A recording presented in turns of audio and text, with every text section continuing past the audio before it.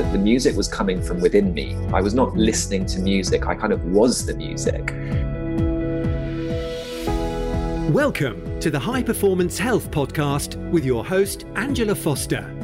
The show where we talk about everything you need to break through limits and achieve a high performance mind, body, and lifestyle.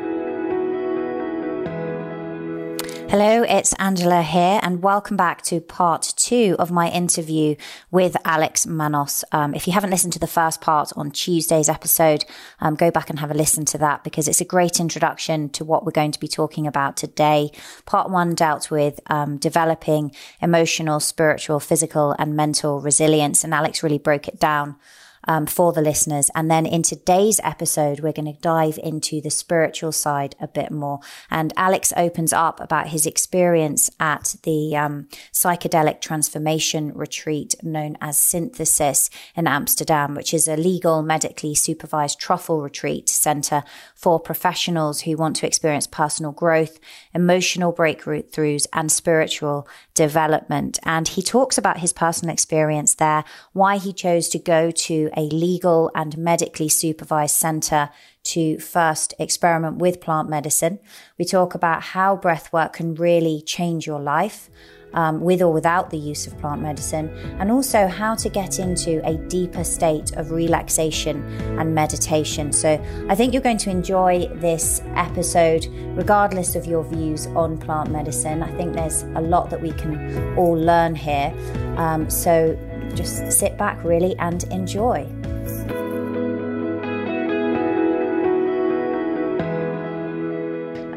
So I want to dive into that because this is an area that you've explored more. And I know you've been out to the Netherlands and you've kind of accessed a bit of that ulterior state, which is really a way of accelerating that understanding, isn't it? And that self-understanding. And you've used a bit of plant medicine to access that.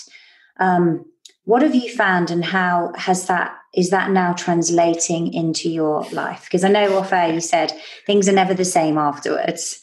So can we give people a bit of background in terms of what you can do to try and access this and how obviously to do it in a sensible way? Yeah, so where to start? It all started for me reading Michael Pollan's book, How to Change Your Mind, as is often the case these days because it was such a big hit. And it was almost a running joke during the retreat in the Netherlands, which was at the Synthesis retreat. I have no affiliation, but I just praise them all day, every day now. Everyone had read the book, and that was one of the main reasons why people were now at the retreat. And we took truffles. So as we said off air, truffles are kind of like the mycelium of the mushroom, and they are legal in the Netherlands. So they're kind of legal retreats that you can attend. Which I think is helpful just because it makes it feel a safer space. You don't have any of the kind of worry, concern, anxiety around the fact that you're doing something completely illegal in this country, for example, which for some could be quite distressing and leads to potentially a bad trip, I guess. And the main thing for all of us going there was connection. So when you do a psychedelic ceremony, you're often asked around what your intention is for the ceremony. And you may not have an experience that has anything to do with it. So you have to hold it lightly, but the recommendation is to go in with some form of intention. And I think for every single one of us, it was connection, either greater connection with ourselves or our loved ones, friends, the planet, nature. Just generally, I think everyone was seeking greater connection. And it's a 2-night stay. You sort of turn up Friday lunchtime. There's some drinks and you meet everyone. There's a bit of an introduction to the weekend, what to expect. There's a Q&A. Friday evening, you do some interesting exercises to start to break down some of the barriers. So there's various music, dancing, blindfolds involved, all sorts of fun. And then in the morning on the Saturday before the actual psychedelic ceremony, there's a breathwork session. And this was my introduction to breathwork. I'd never actually done it before. And it was life-changing, just the breathwork session. So within that session, being a little bit of context, I'm quite an introvert. I don't particularly like big groups. I much prefer one-on-one chats and just talking about deep, meaningful, fun stuff. And we're in a group, obviously full of strangers. And I got to a point where I just could not hold it in anymore. And I was laughing hysterically. I was laughing with tears. There was just this overwhelming joy that came out of me from nowhere, really. And then that moved into deep sadness at the end. And I was not, ugly crying, but there were tears coming down my cheeks. And it was partly related to an awareness that this was within me just by using the breath. And I think over my 20s, I had put a lot of pressure on myself. I had been working a lot and I loved it. It was my passion, but I still probably had overdone it at times. And I think I had shut down a little bit emotionally. I think I had disconnected from sort of those emotions and from being vulnerable and showing that, etc. And I think a lot of us do. I think it's part of conditioning in our society these days. And what it felt like for me was these were suppressed emotions, a time in my life when I was experiencing huge joy, but I hadn't really let it out and shown it. And same with the sadness. And it turns out that that's generally the consensus of what's going on when you're doing breath work or anything else like psychedelics. And that's the experience you have. We all have stored emotion, energy within us that is contributing to our resiliency and our physical dis-ease, for example. And the reason they do the breath work is to kind of prepare you, it's almost discharging some of that energy before you then go into something which is potentially 10 times more powerful than what you just did. So it was. And what type of breath work was that you were doing? Because obviously there's so many different techniques. Yeah. So the guy who did it, Sven, just the most beautiful guy, he is a Wim Hof practitioner. So it wasn't, it was kind of a combination, I think. I don't think it was specifically Wim Hof per se, from what I know of Wim Hof. I think it was kind of using some of those principles with other principles. It was a little bit like transformational breath work I've done. So ultimately, it was a faster, deeper breath. Mm-hmm. And then we brought in some chanting. We were kicking our hands and feet on the ground. And yeah, it was just the most incredible experience. And I say it's life-changing because since then, breathwork has pretty much been a daily ritual for me. And I'm looking at now doing sort of some professional training to be able to become a facilitator as well. So it's changed my direction in life ultimately. And based on that experience, I thought I had some sort of expectancy around what the psychedelic ceremony would be like. And I was right. So during the psychedelic experience, it was very emotional for me. A lot of laughter, like real, just kind of childhood laughter. That completely free laughter that kids do, and deep really belly, and you don't. Like you don't really see that in adults as much. No. But that's what it was, and it was beautiful.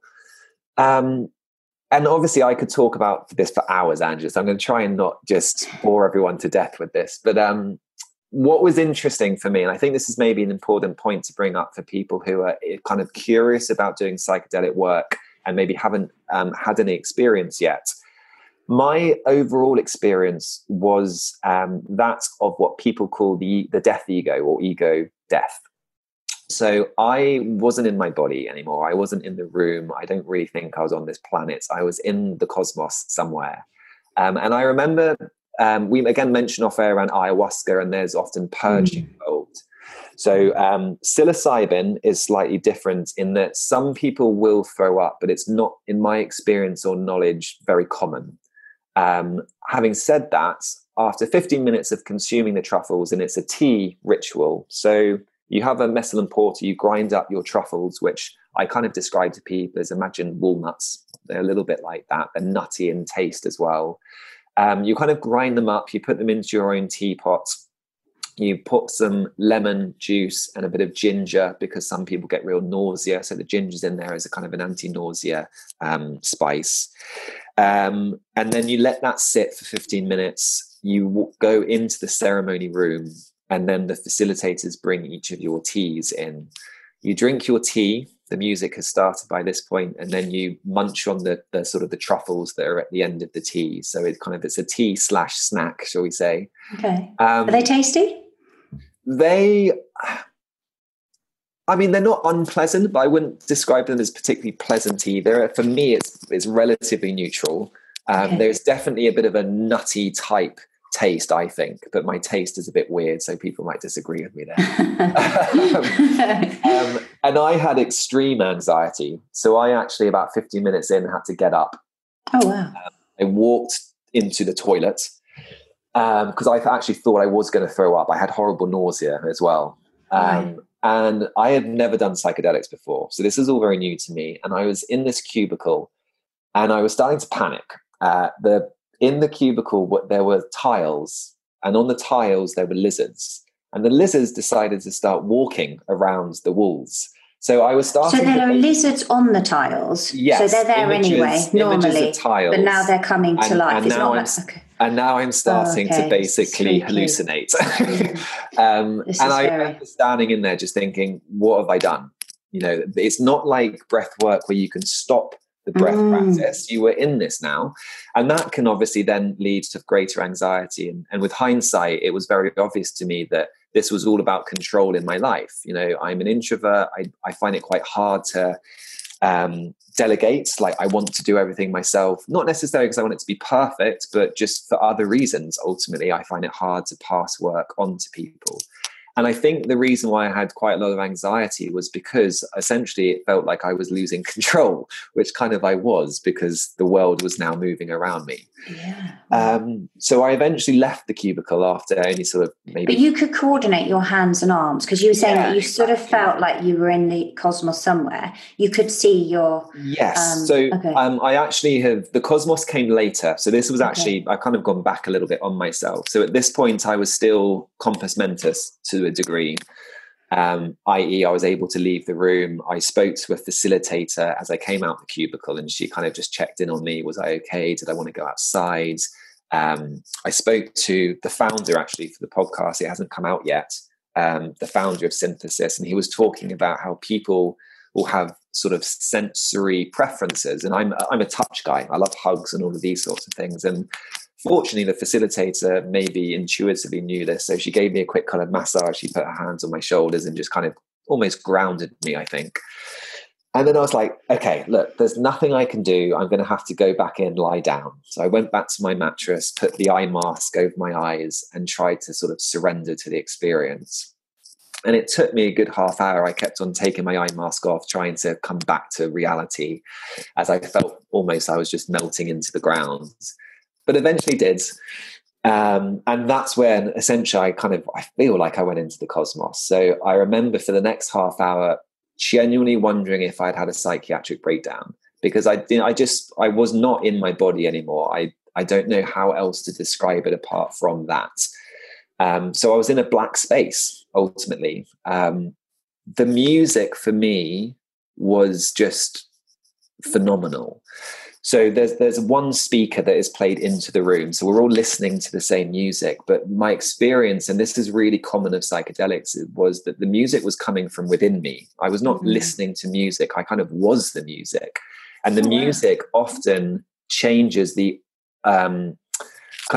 what's the word I'm looking for? The architecture, the structure of the world that you're in. So your world, at some points you might be in some sort of temple, for example. So there was a moment when I wasn't in a room, but there were kind of bars. Think of maybe Tetris almost. And the bars were moving to the music. It's the only way I can describe it. And it's a beautiful experience because, like nothing else I've experienced, you are submerged in this kind of auditory, sensory experience like nothing else before. Can you feel the vibration of the music? Does it use a lot of kind of drums? Can you feel the vibration through you? There is a part when the facilitators are coming round with and doing basically sound healing. So they were using instruments, and you could 100% feel the vibrations of the instruments they were using.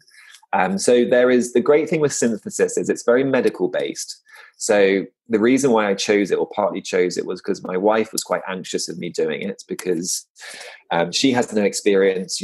People worry about obviously your loved one having a bad trip and having the psychotic break and all of these sorts of things that you kind of read about.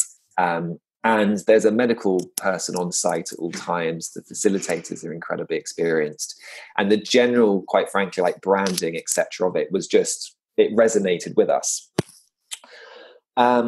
And they combine kind of the medical aspect of things. They're actually partnered with the Imperial College in London, who do a lot of the psychedelic research. So they take some of that kind of clinical side of things and they combine it with the spiritual sort of shamanistic or shamanism elements of psychedelic ceremonies. So you get the best of both worlds. But going back to the idea of connection and something to be mindful of, I think, with these experiences is I experienced the exact opposite. So I experienced the ego death. I experienced being completely disconnected from my body.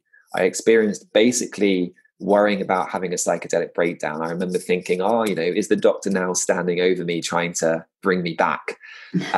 While at the same time, kind of being weirdly okay with this because I was just in this beautiful space where I was it's Dr. Joe Dispenza's thing. I was no one, no thing, no body, nowhere.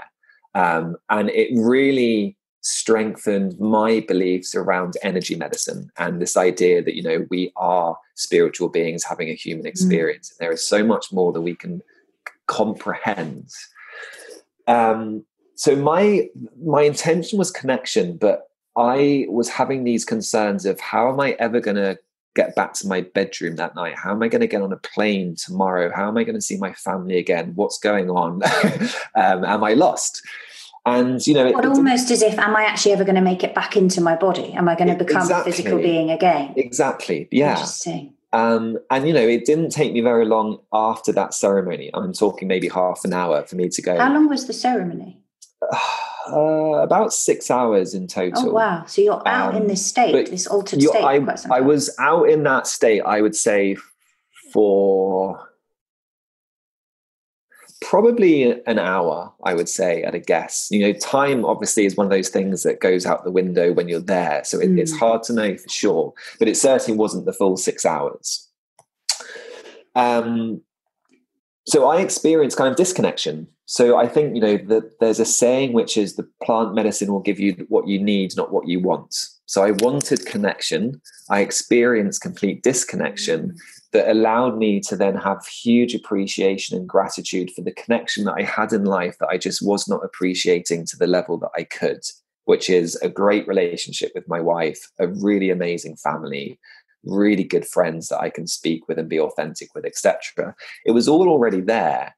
So rather than the plant medicine giving me kind of greater connection, I think it took me away from all of that completely as a way to then appreciate what already was there. And that's my interpretation of that experience, basically. And, again, people always talk about this idea of it will give you what you need and that plant medicine has an intuitive healing capacity to it. And it sounds very woo-woo, but speak to anyone, I think, who's done high-dose psychedelic work, and there's this overwhelmingly strong belief that once you've experienced it, there is truth to those sorts of statements. And I think the only way is to experience it, to be able to fully understand, to whatever degree we can understand these things, that's kind of what's going on. So it's... And how's that come back now in your current life? Like, you're saying like you feel that disconnection has made you feel more connected to your wife and your family, but do you feel different now? Can you access that state a bit more on demand? Like, is it easier to meditate? I think, if I'm being really honest, there were a few things. So immediately after the ceremony, I was certainly way more in tune with my emotions. I remember being on the plane home, listening to some songs, and actually I put on one of the songs from our wedding, and I was just in tears. And I'm certainly still a little bit more emotional. I can cry at films, I can cry in a TV program and things like this. But I'd be lying if I said that some of my old habits haven't come back in.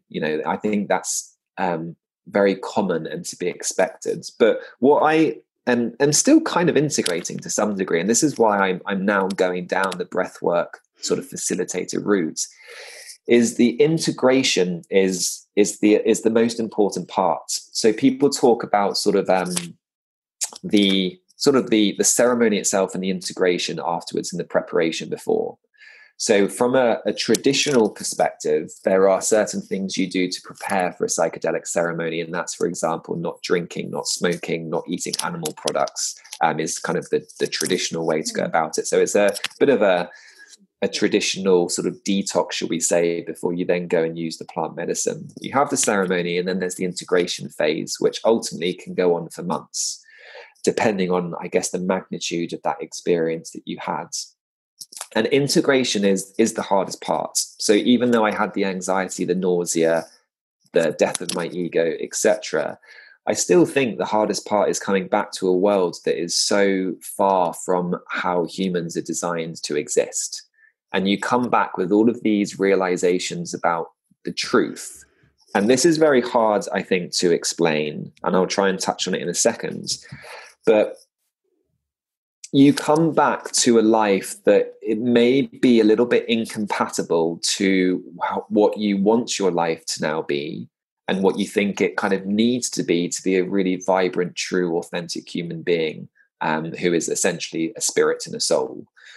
So that is something that is ongoing. And I think, without wanting to make assumptions, I sometimes think, having spoken to a few people who are really scared about doing psychedelics, like they just do not want to go there, is the more stuck you feel in your current life, my thought is probably the more challenging that integration may be.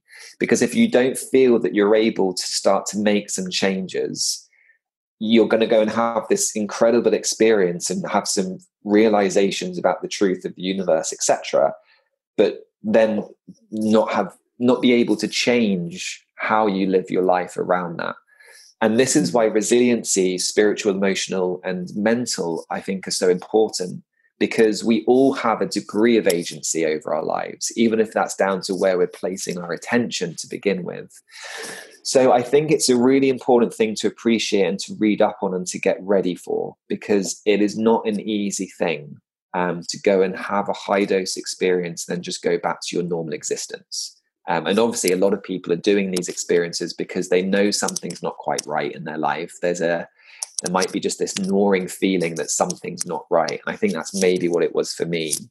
But you need to be able to then integrate, and you may need to get some support from a psychotherapist or someone like that, especially ideally who's got experience with altered states of consciousness, who can just help navigate you through the challenges that come up.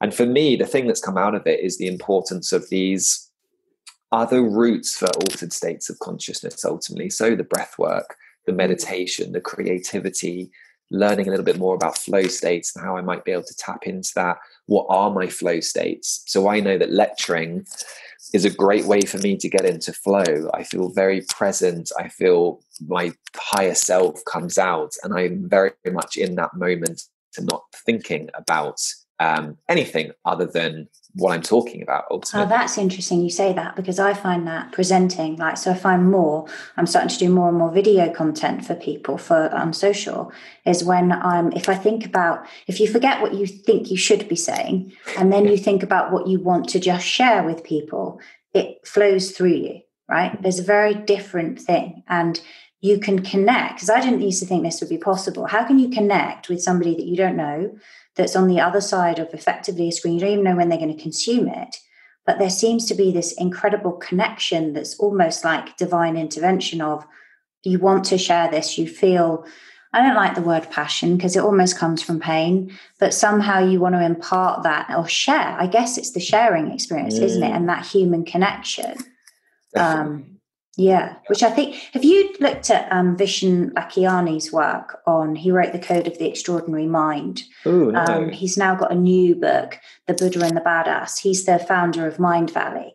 And in The Code of the Extraordinary Mind, he talks about humanism. So it's kind of coming away from religious doctrine and looking at spirituality in terms of the human race. And I think he estimates something like 1 billion, so a seventh of the world now, is more humanistic and into humanism. It's really, really interesting.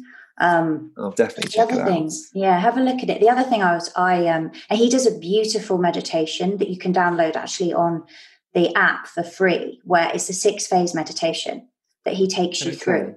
And one of the most amazing things is that you begin by thinking about how you alight. So it's, you imagine someone in front of you that you love.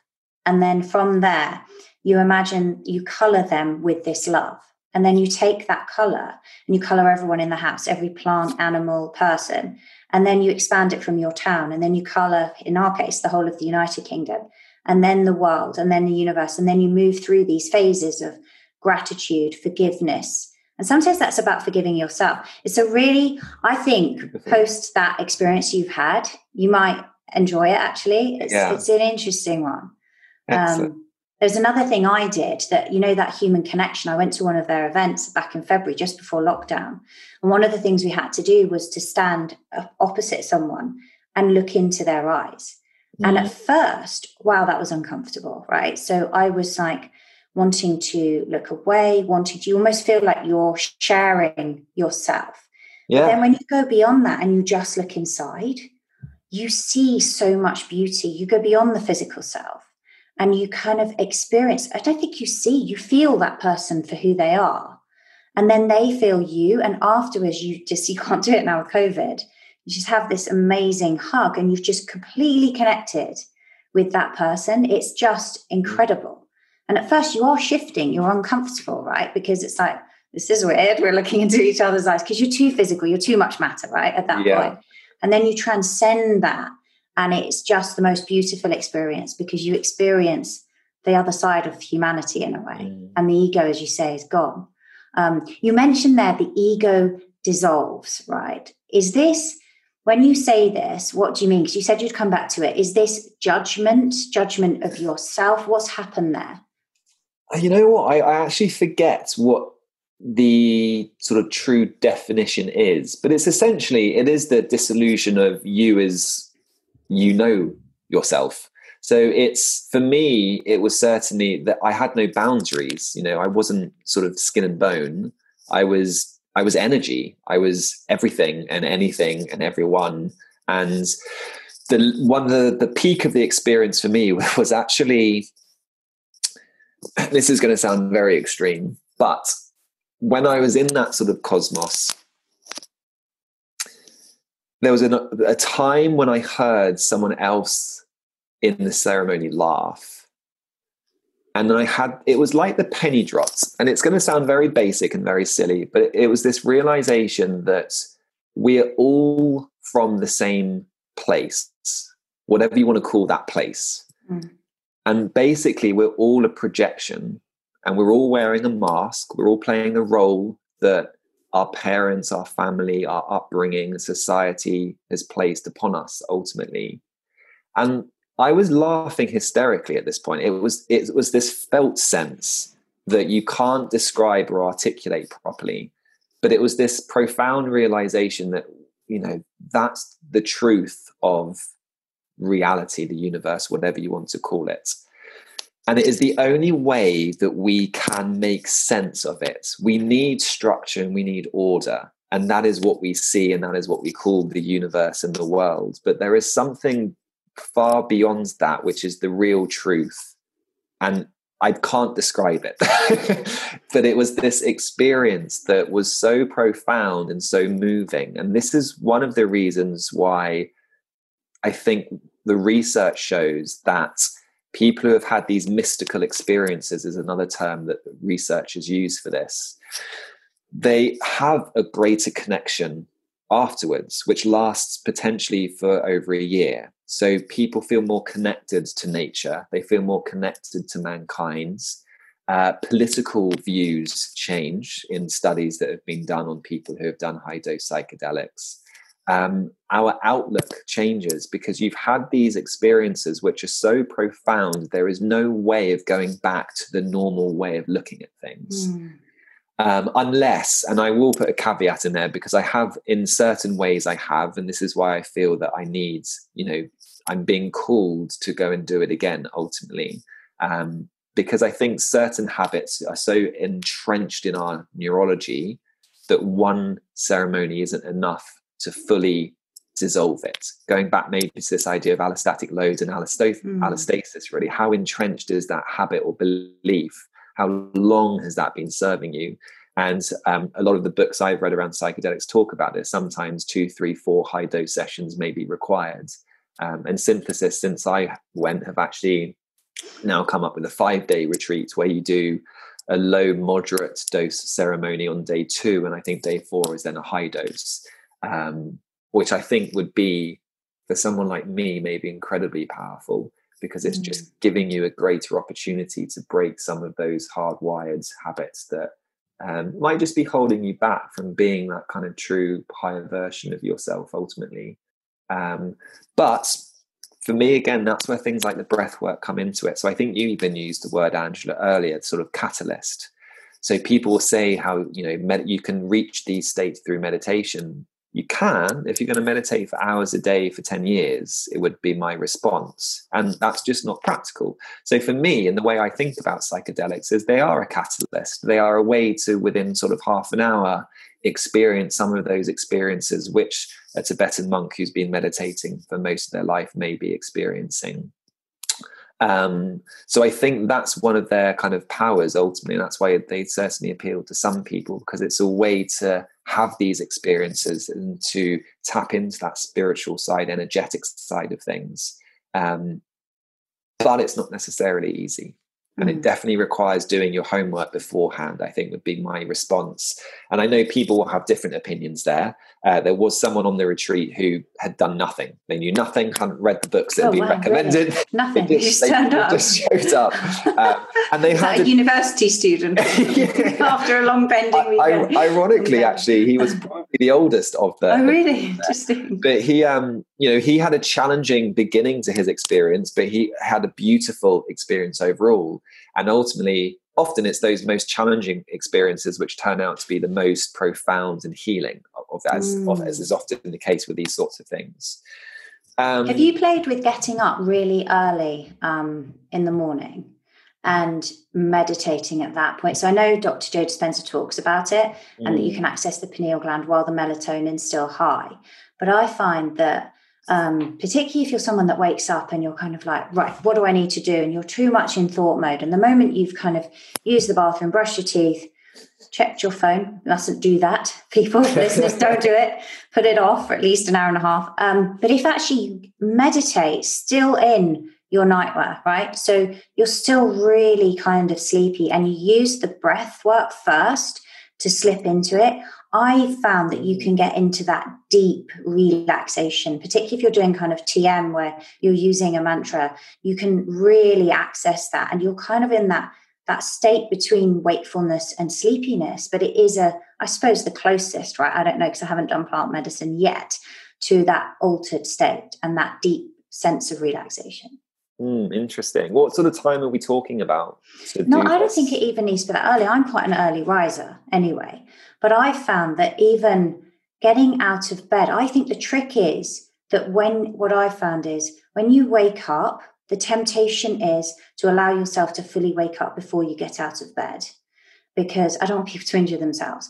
But so I just put that caveat. But you're kind of in that state where you're like, I'll come round. And unfortunately, if you do lie in bed for another 5 or 10 minutes, you may hit the snooze button, or more likely, you're probably going to get this spike in cortisol of like, I need to get going. What have I got to do? If you catch before then, so you're still quite drowsy and sleepy, and you come out of bed, or you can even do it in bed, but there's a danger you'll fall asleep there, and then meditate somewhere really quiet and somewhere that's away from things you normally do. I find going into a room that you don't normally do stuff in, so you don't work out, there's nothing active that you do in that room.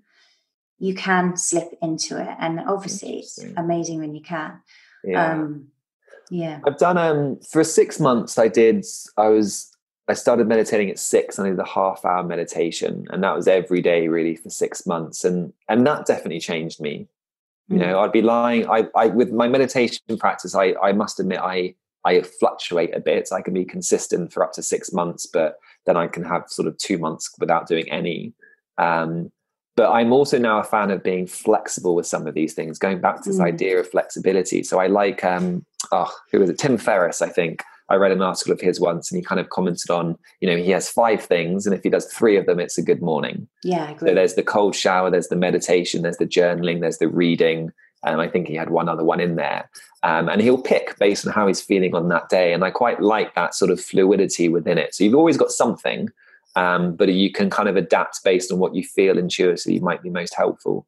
But going back to what you were talking about with the melatonin and the meditation side of things, it resonates a little bit. I'm really into lucid dreaming at the moment. Oh, are you? I've been reading Charlie Morley's books. And if anyone's not familiar with his work, or maybe not familiar with lucid dreaming even, his books are brilliant. I think he's a really good writer at just making things kind of light and playful and fun, but while still talking about some quite cool stuff. And he talks about waking up sort of early, and that might be sort of really 2 hours before your normal wake up time. So let's say between 4 and 5 or 4 and 6, maybe, depending on when someone wakes up. Because you have a greater likelihood of then falling back into a lucid dream for reasons that I can't quite remember.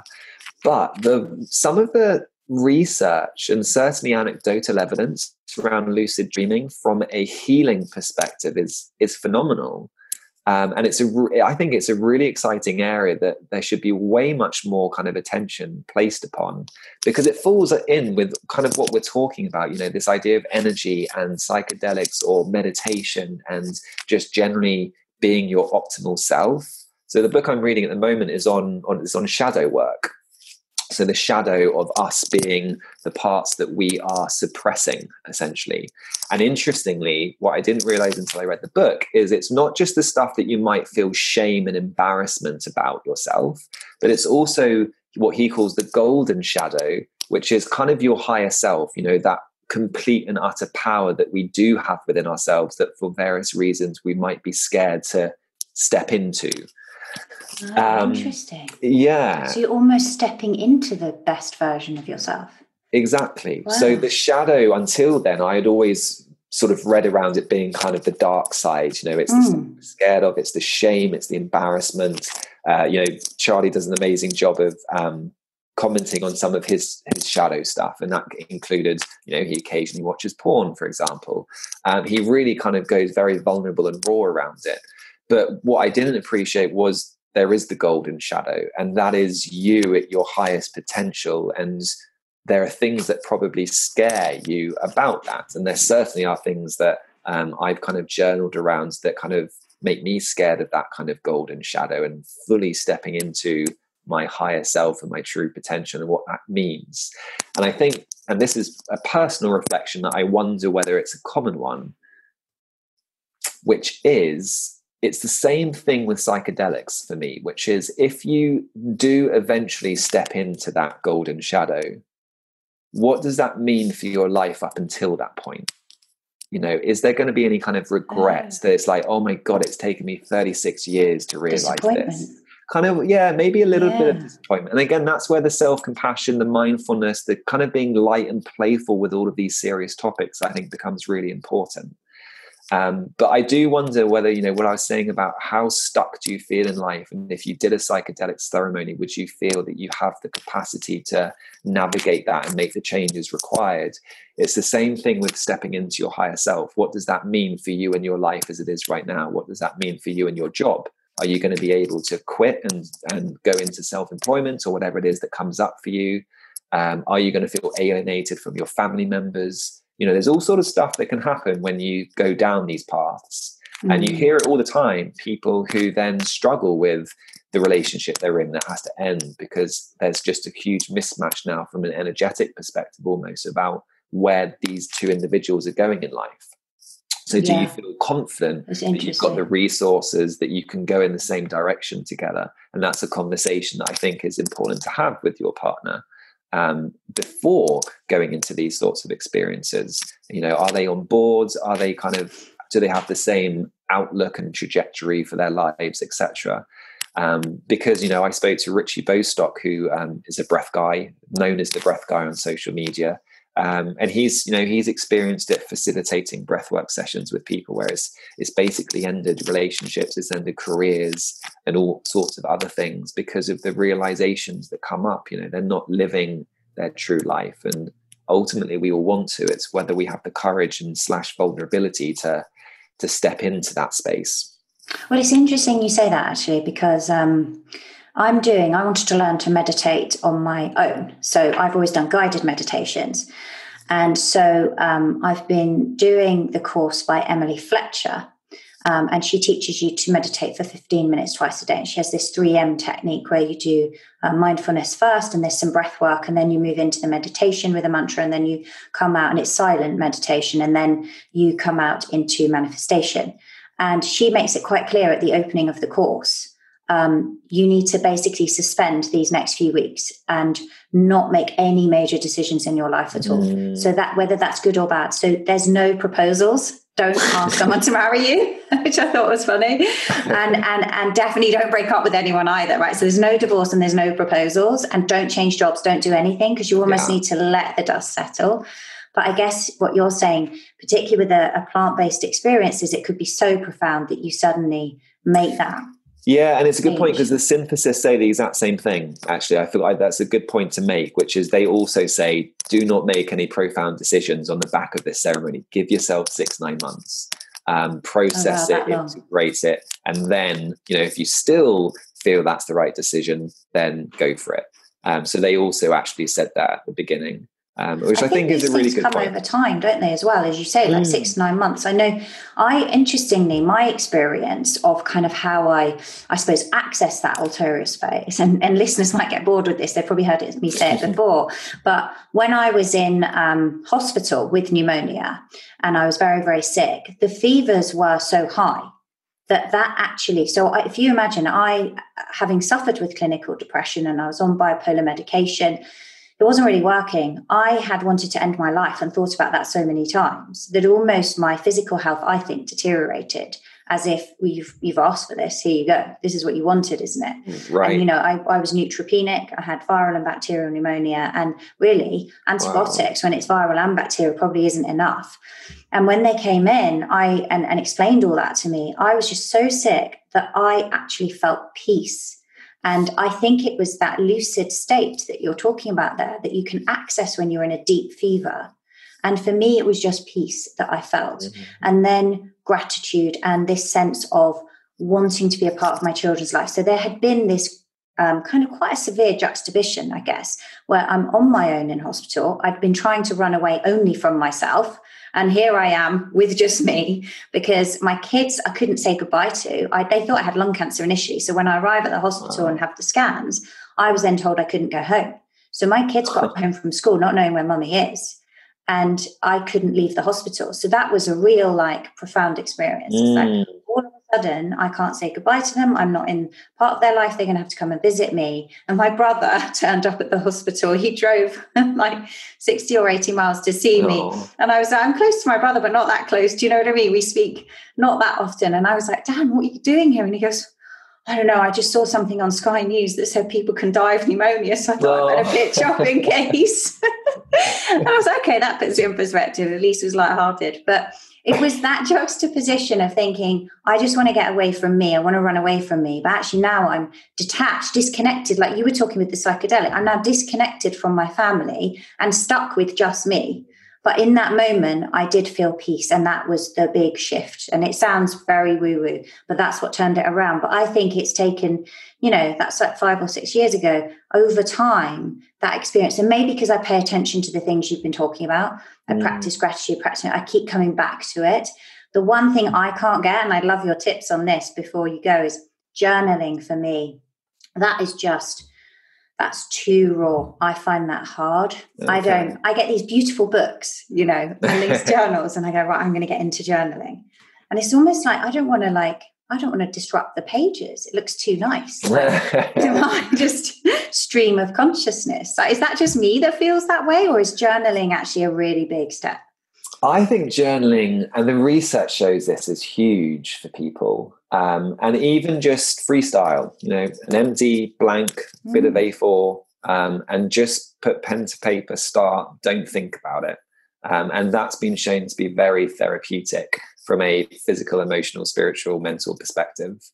But I agree, it's not necessarily easy. And I think it's probably one of those things that does require a little bit of sort of training. You know, there are sort of, what's his name? Eric Cressy is someone who I follow on Instagram who has like an online course that partly involves journaling ultimately. And he's a kind of, I'm not quite sure how he describes himself, but he's kind of like a Jungian psychotherapist type guy. So he's quite big on the archetypes of things like the king, warrior, magician, lover for masculinity and things like this. And I've done different ones over the years. So my journaling started with just a 5-minute journal, which a lot of people I like that. That's a really nice entry level, what I think really pretty, well-designed book. Where you're doing 2.5 minutes in theory in the morning and the evening. And I have had clients where that's had profound changes to their mental well-being. So for some, it really is enough. I've used... That's the gratitude, isn't it? Where you do it in the morning and then in the evening look at what's gone well. Exactly, yeah. It's just literally ask you, I think, 2 questions in the morning, 2 questions in the evening. And as you say, in the morning, list 3 things you're grateful for today. And the great thing with that is there is an email series you can sign up to, which helps you fulfill or complete the journal, because what a lot of people find, myself included, is you kind of just start writing the same stuff and there's a lack of emotional connection to it, and it becomes more of almost like an academic exercise of, oh, I'm grateful for my coffee this morning, that will do. So I think, you know, it's really important to tap into that emotional side of, you know, what are you genuinely feeling grateful for, not what are you thinking that you're grateful for. And that's again where things like heart map, I think, can be quite powerful to tap into the heart, not the brain, because we're all in our heads all the time as it is. Then I used the Daily Greatness Journal, which at first felt really overwhelming, but I actually absolutely loved it. And I stopped using it last year just because I'd had enough. I used it for a couple of years, and that's a pretty chunky journal. It includes like a year planner. It breaks it down into 3-month sections, and you set your 3-month goals. There's a wheel of life exercise, so you can kind of rank yourself out of 10 for different areas of life, like spirituality and finances, and you can work towards it. So it's quite a nice way of structuring your year from that perspective. They also do like a business Daily Greatness Journal and a yoga one and things like this. And then during lockdown, I actually just had a blank journal, and I just journaled. I streamed my thoughts for 20 minutes a day. And there was some... Go back and look at it, or... Yeah, so I did some journaling around my synthesis retreat as well. And I do actually find that that's the most therapeutic part for me, going back and reading what was going on and what was I struggling with. And you start, I think, to sometimes realize, oh, I don't struggle with that anymore. I am making progress. So it can be nice to kind of reflect back on what was going on, because you'll know, Ange, I think we get so accustomed sometimes to our way of living and sometimes to symptoms. You know, how many clients do we get who often say, you know, they didn't realize how bad they were feeling until they got better, because it happened over so many years, that kind of gradual decline in health, that they didn't notice that they weren't feeling themselves anymore, because that was their new norm. The set point changed, didn't it? Yeah, exactly. So that's where I think journaling can be really great. And it's that sort of retrospective, going back into the journal 6 months ago and saying, okay, what was going on in my internal landscape then that I've forgotten about, and have I actually overcome that now? And that can be really rewarding and quite empowering.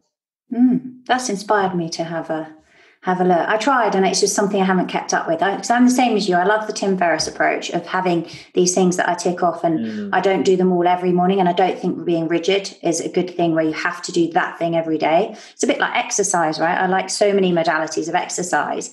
But the journaling is the one that probably for me just seems to be the hardest. And I think it's because maybe I'm not being, I don't know, somehow I can't be fully honest. Maybe it's kind of like, but I guess it's staring you then, isn't it, in the face in a way? Yeah, it's tricky. I think I didn't find sort of freestyle journaling necessarily easy to begin with, and I definitely found an interesting thing for me, I guess, was I found I was coming back to the same thing, which was kind of a bit of a red flag in its own right. But, you know, what am I not actually processing or dealing with here if I'm continually coming back to the same theme? That's a pretty good bit of evidence that I need to actually address something here. So that was quite helpful. But I do think it's a matter of sometimes practice, and having a coach, someone who's kind of maybe, or a mentor is maybe even a better term, someone who's ahead of you in that process, who might be able to give you a bit of wisdom and insights. I have an old client who is now sort of a colleague, but certainly a very good friend. And we speak weekly and kind of help each other out. It's almost a mutual coaching call. And that proves incredibly powerful for both of us in regards to how we're moving forward week by week and what our objectives are and what we're both struggling with. And it's one of my favorite hours of the week, ultimately. And that's kind of what we need more of that. So you're kind of coaching each other, are you? Yeah, exactly. We are. And it works really well. He's really into sort of masculinity now. So he's working towards becoming a bit of a masculinity coach, mentor, educator, and doing kind of men's work and things like this. So he kind of brings that lens to it. So I'll tell him something I'm struggling with, and he'll have sometimes a really meaningful insight that I can take away and then reflect on.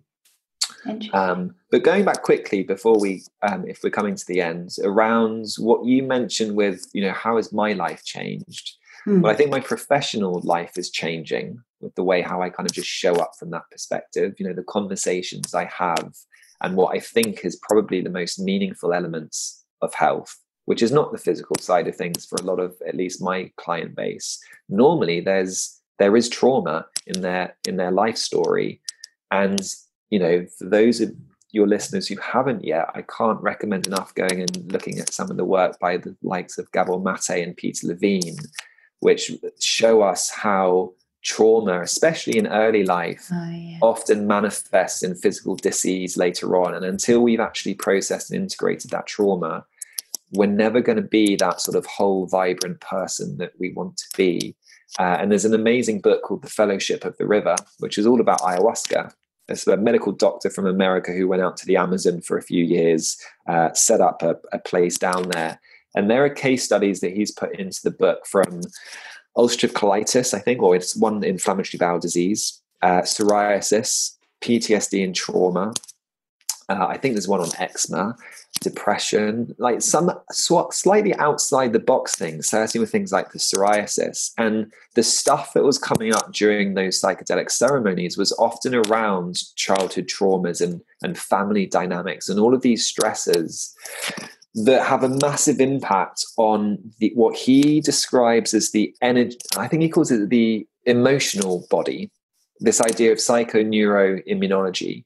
Our mind and our emotions are intimately connected. And in fact, I'm doing a lecture next month on the mind-body connection. And one of the things, I stumbled across a paper introducing the term affective immunology.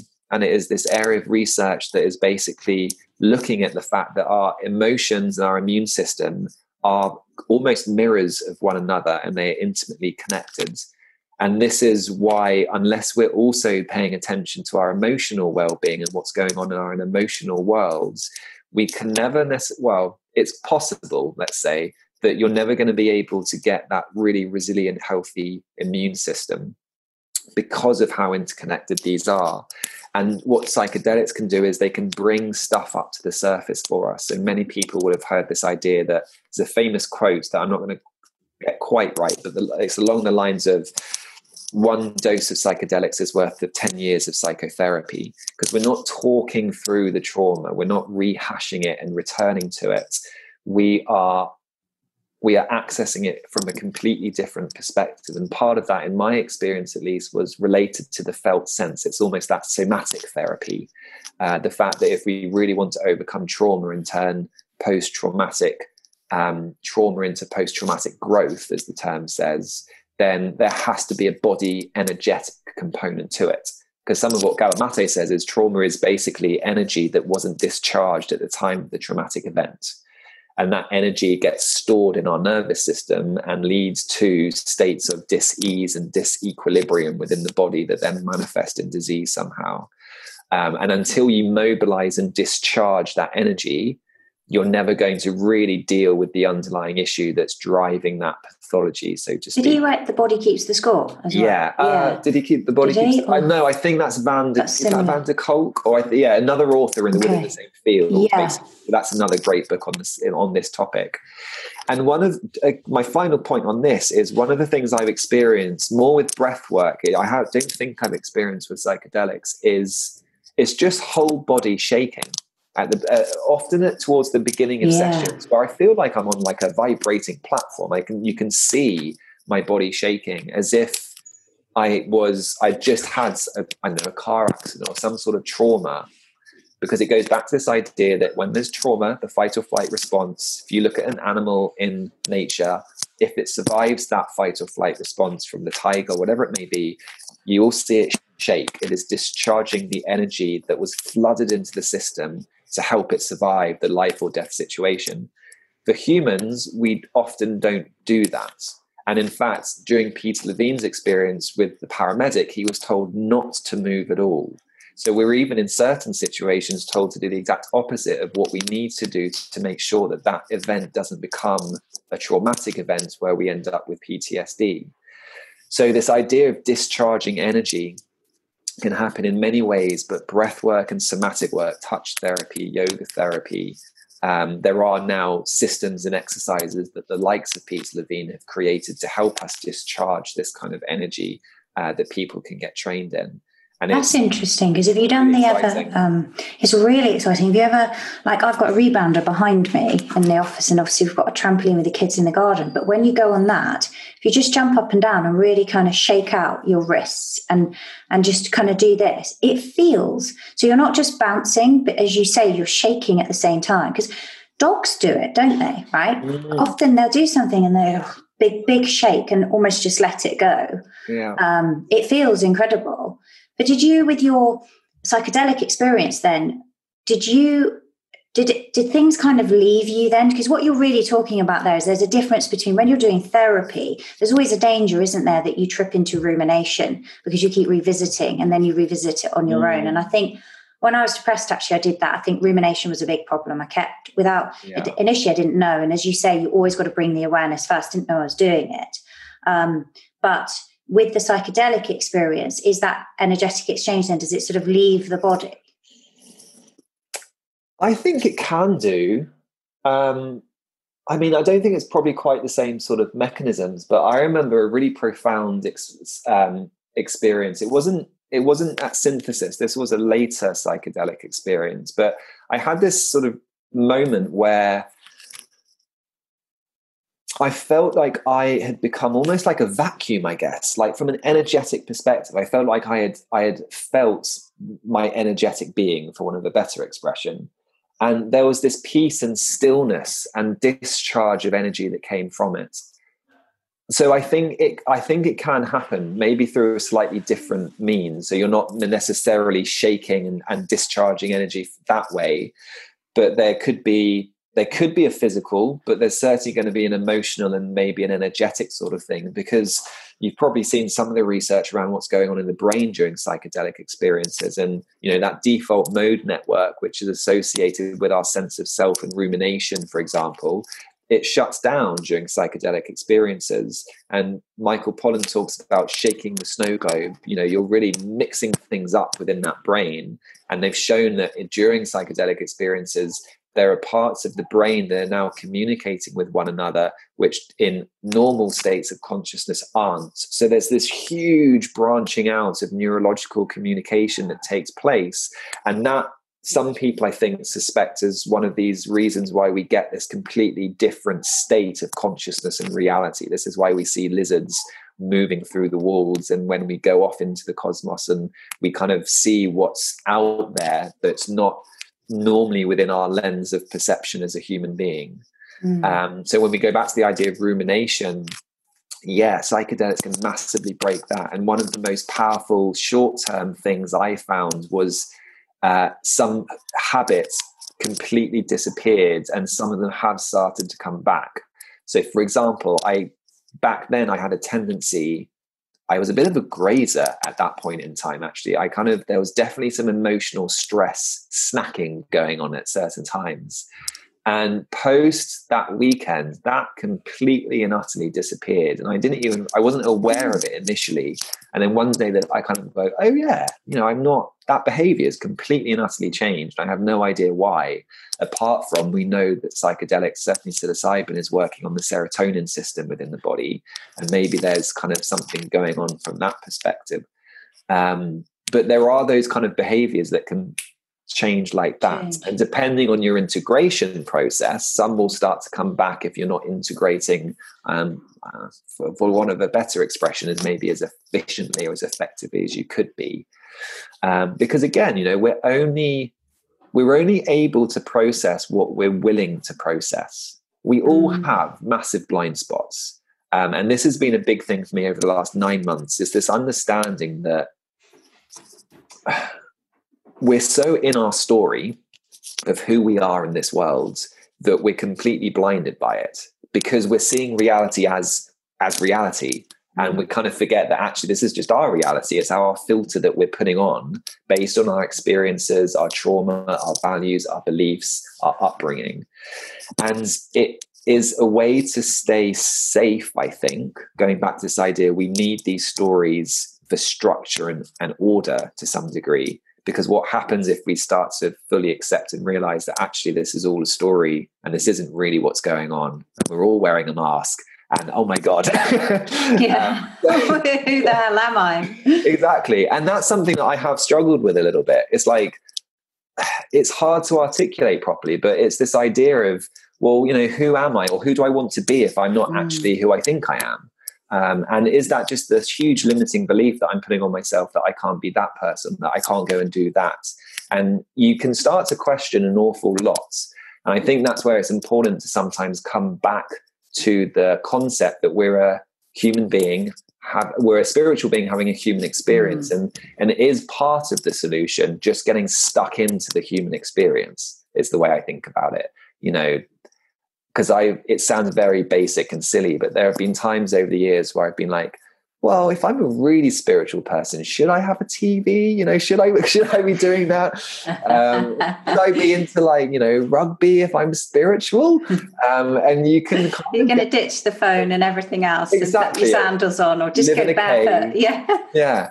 And it's something that I have to joke about at times, because it sometimes has been a bit like, oh, I just don't know.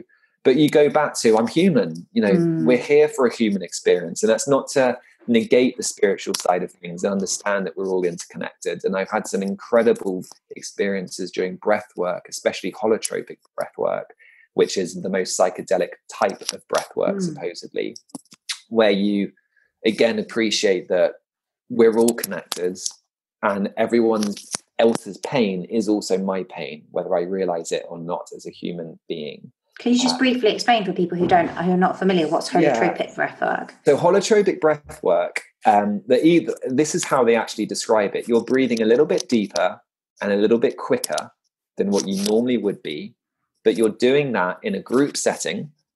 Okay. You're doing that with very loud music, and you're doing it for 2.5 hours. Oh, wow.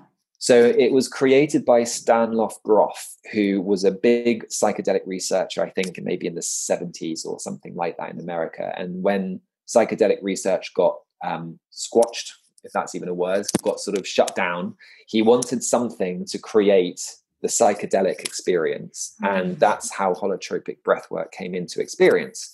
So the idea is, it's a day-long event that I did. You breathe in the morning, and you're what they call a sitter in the afternoon. So you're there for someone when they're doing their holotropic breath session, because stuff comes up.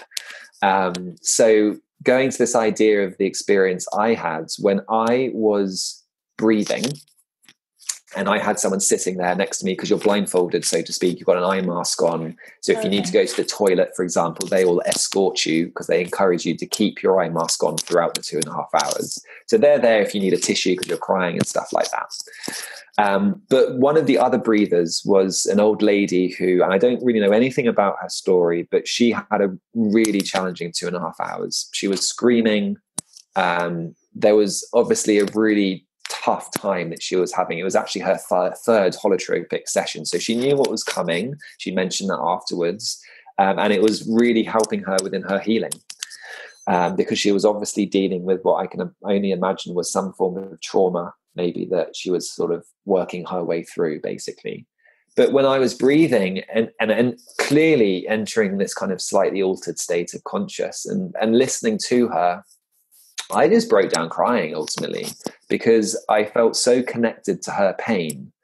And there was this kind of realization that, going back to what we mentioned earlier, we're all connected. There is this kind of, I think it was Carl Jung who talked about the unconscious collective. There's this energetic state that we are all tapped into to different levels based, I guess, on the spiritual depth that we've gone to ultimately. And these kind of states, I think, can really sort of show us the depth at which we are connected. And I felt like I felt her pain. And something I said to Martin, the Synthesis Retreat co-founder, was those experiences for me were by far the most important part. And what I mean by that is the group experience. Doing it on your own can be very powerful, but sharing the experience with others and being vulnerable and kind of showing up as your true self and just being vulnerable, for me, that's where the true healing kind of takes place. You can take away the plant medicine, you can do that with your breath work and other modalities ultimately, but sitting around in a circle and giving someone the time to share with you their experience, their challenges, what's come up for them, allowing them the space, however big and long that needs to be, to just get out what needs to get out. That's kind of where the magic happens. And I think that's thinking about my dream vision of where I want my life to go. Is I would love to get to a point where I have the skill set and the confidence and the experience to facilitate some of those sorts of experiences, because I think that's part of life. I think we're missing that in the modern world, that connection, Definitely. Those smaller circles of trust and sacred spaces where we can work through this stuff, because there's no denying that the world is a very challenging place these days, and it's changing quicker than it ever has. So I think we need these spaces more than ever to work through that stuff ultimately. Definitely. And I think that vulnerability, like if you look at Brené Brown's work, I've been reading one of her books recently, it's so important. But I find as well, there's a few things that I thought there that come up. There's one thing I want to share before, because you were talking about the psychedelic experience. If we go back a little bit and about how you felt in the cosmos in this altered state, there's an amazing TED talk. I don't know if you've seen it, I forget the name of the lady, about her. She's a brain scientist, and it's her experience having a stroke. And she has this hemorrhage on the left side of the brain years ago in 1996. And then it takes her 8 years to recover. But she really describes what happens. So she completely loses the left brain as this hemorrhage is happening. And it's kind of getting bigger and bigger. And initially she's like, wow, this is cool. I'm a brain scientist having this experience. She moves completely into the right brain. And she can no longer, that's what I was asking you earlier, can you feel where your hands are? And she can't, and she has to get help, and it's extraordinarily difficult. It becomes quite scary. But she has this really altered experience where she's completely out of her body and just in the right side. And it's absolutely fascinating. Wow. Really good watch, TED Talk. I'll look it out and I'll put it in the show notes and I'll send it to you, because it's really interesting. And the other thing I was thinking as you were talking there is that I always think, I think, having had 3 children, or have got 3 children, that we learn more from our children than they learn from us. And I'm definitely learning masses as a parent. And one of the things I've really noticed is they say that until about the age of 7, children are in this more theta brainwave state. And you can see it because it's quite magical. And initially when they're babies, you see them kind of looking up and almost looking. I remember my eldest looking, and you could see him on the baby monitor, and he's just lying in his cot, working out that his hand is part of his body, It's like amazing. And the world slows down when you're with very young children.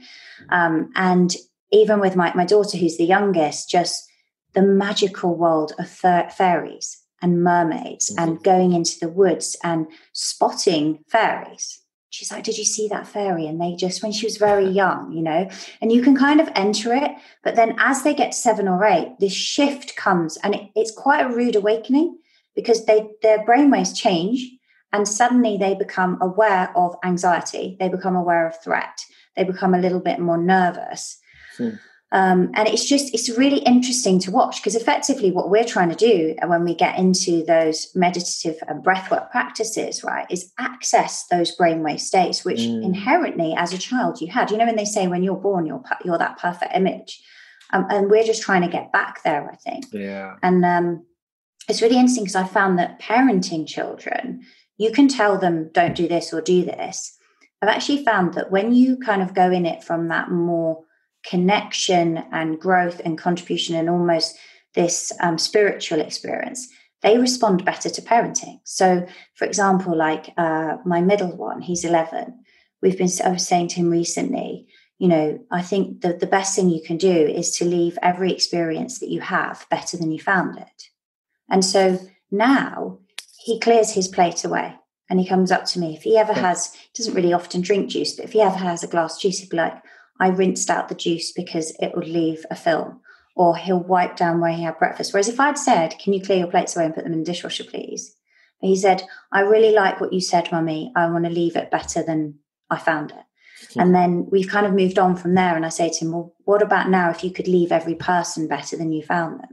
So how would that look? Like, you know, even someone you see on the street, could you smile at them and they'll smile back? But even if they don't, maybe you've touched their day in some magical way.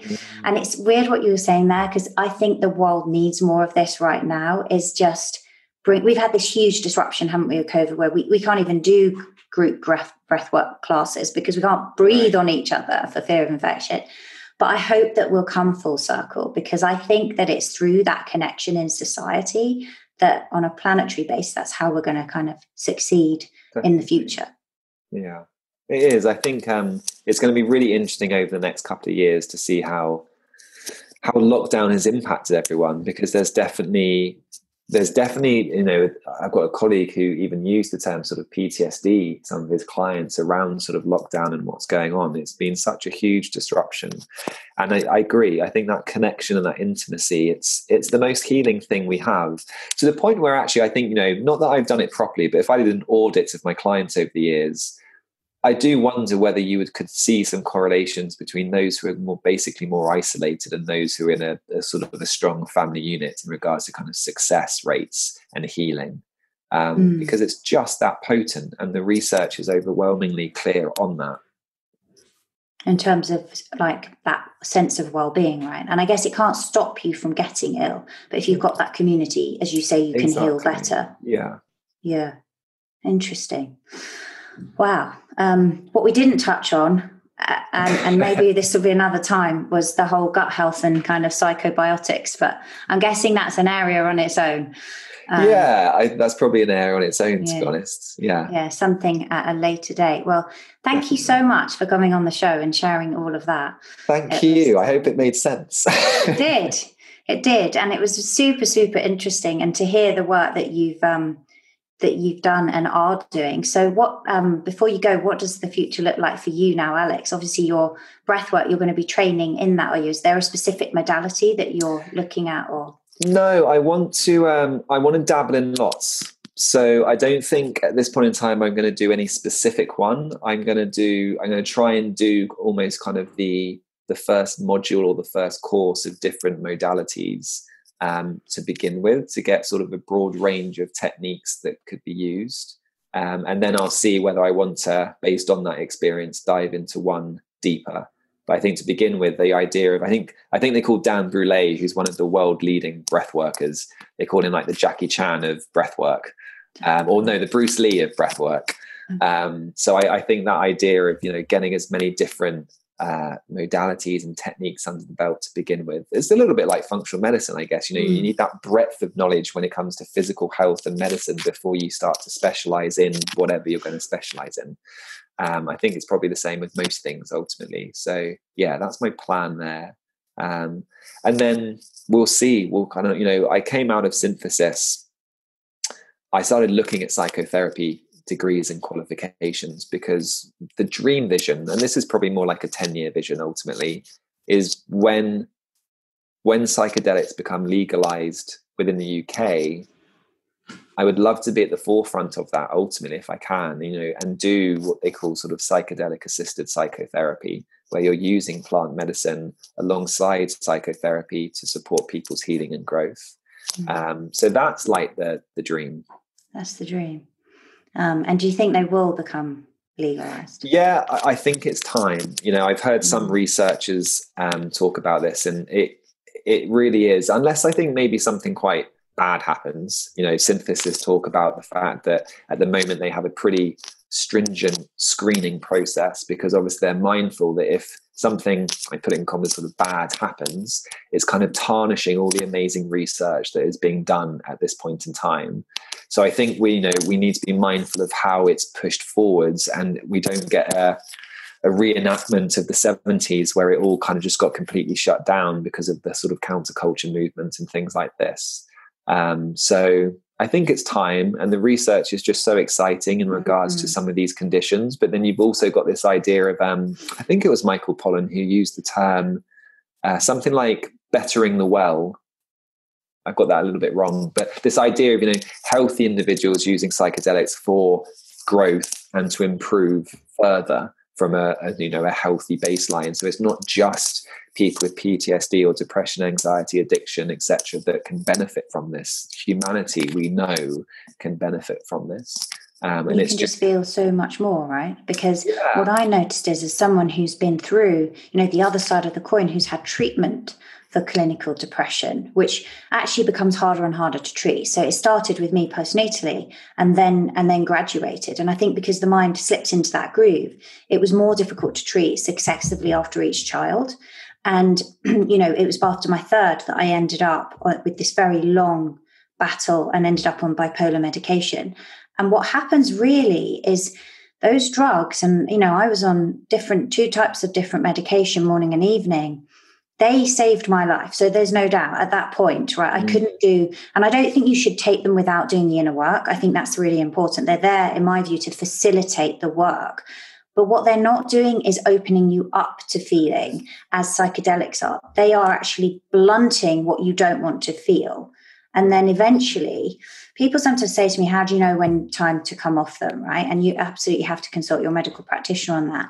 But for me, what happened was, where they had elevated my mood to a point that I was coping, eventually you come to the point where you can't feel at all anymore. So the experience is very different. It's the opposite to what you're describing. Suddenly you don't even see the swings. So you may not feel depressed, but you can't appreciate the highs either. Right. And so that's when I realized that actually my internal physio, or whatever you call it, physiology and neuropsychology, had changed, that I no longer needed those. But coming off them is very, very difficult, because you trip into depression, and you've got to, not to the same degree, but you have to experience that. And it's a very slow process, and be okay with that experience to ultimately come out the other end and then be able to really feel again.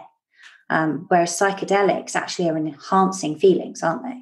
Yeah. No, that's greater access. Exactly. It's a very important point, and very well said. Ultimately, it is the opening up of emotions and trauma. So it's the exact opposite of some of these other medications, which are very suppressing and numbing. And that's why they're so powerful. But it's also why they can be really challenging when you're going through those sort of experiences and ceremonies, and why doing it in a safe space with experienced facilitators who can guide you if you do have a challenging experience is just so important. So one thing we didn't touch on that I'll just mention quickly, people will be familiar with this if they have any knowledge of psychedelics, is just the idea of set and setting. So, your mindset going into the ceremony and the actual physical environmental setting that you do it in, those seem to be the most important things that will facilitate a sort of a positive, so to speak, rather than maybe a slightly more challenging experience.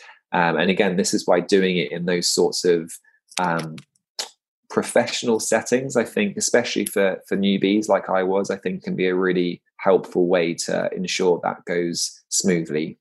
And somewhere, as you say, where it's legal, so that you know you're in that safe place. Exactly. Otherwise, you're going to trip out on this this scary experience that the police are hunting you, maybe. It won't be lizards, it'll be... Exactly, yeah.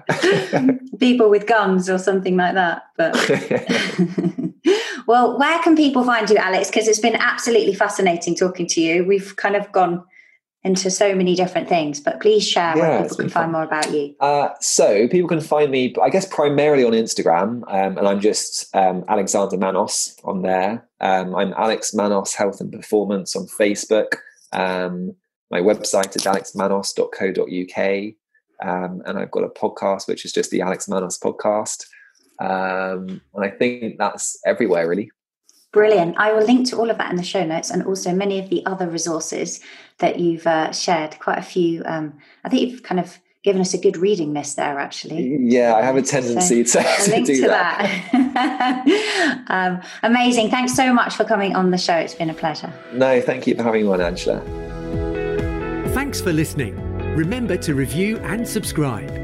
You can grab the show notes, the resources and highlights of everything Angela mentioned over at angelafosterperformance.com. You can also snatch up plenty of other goodies, including the highly helpful Angela Recommends page, which is a list of everything she personally recommends to optimize your mind, body and lifestyle.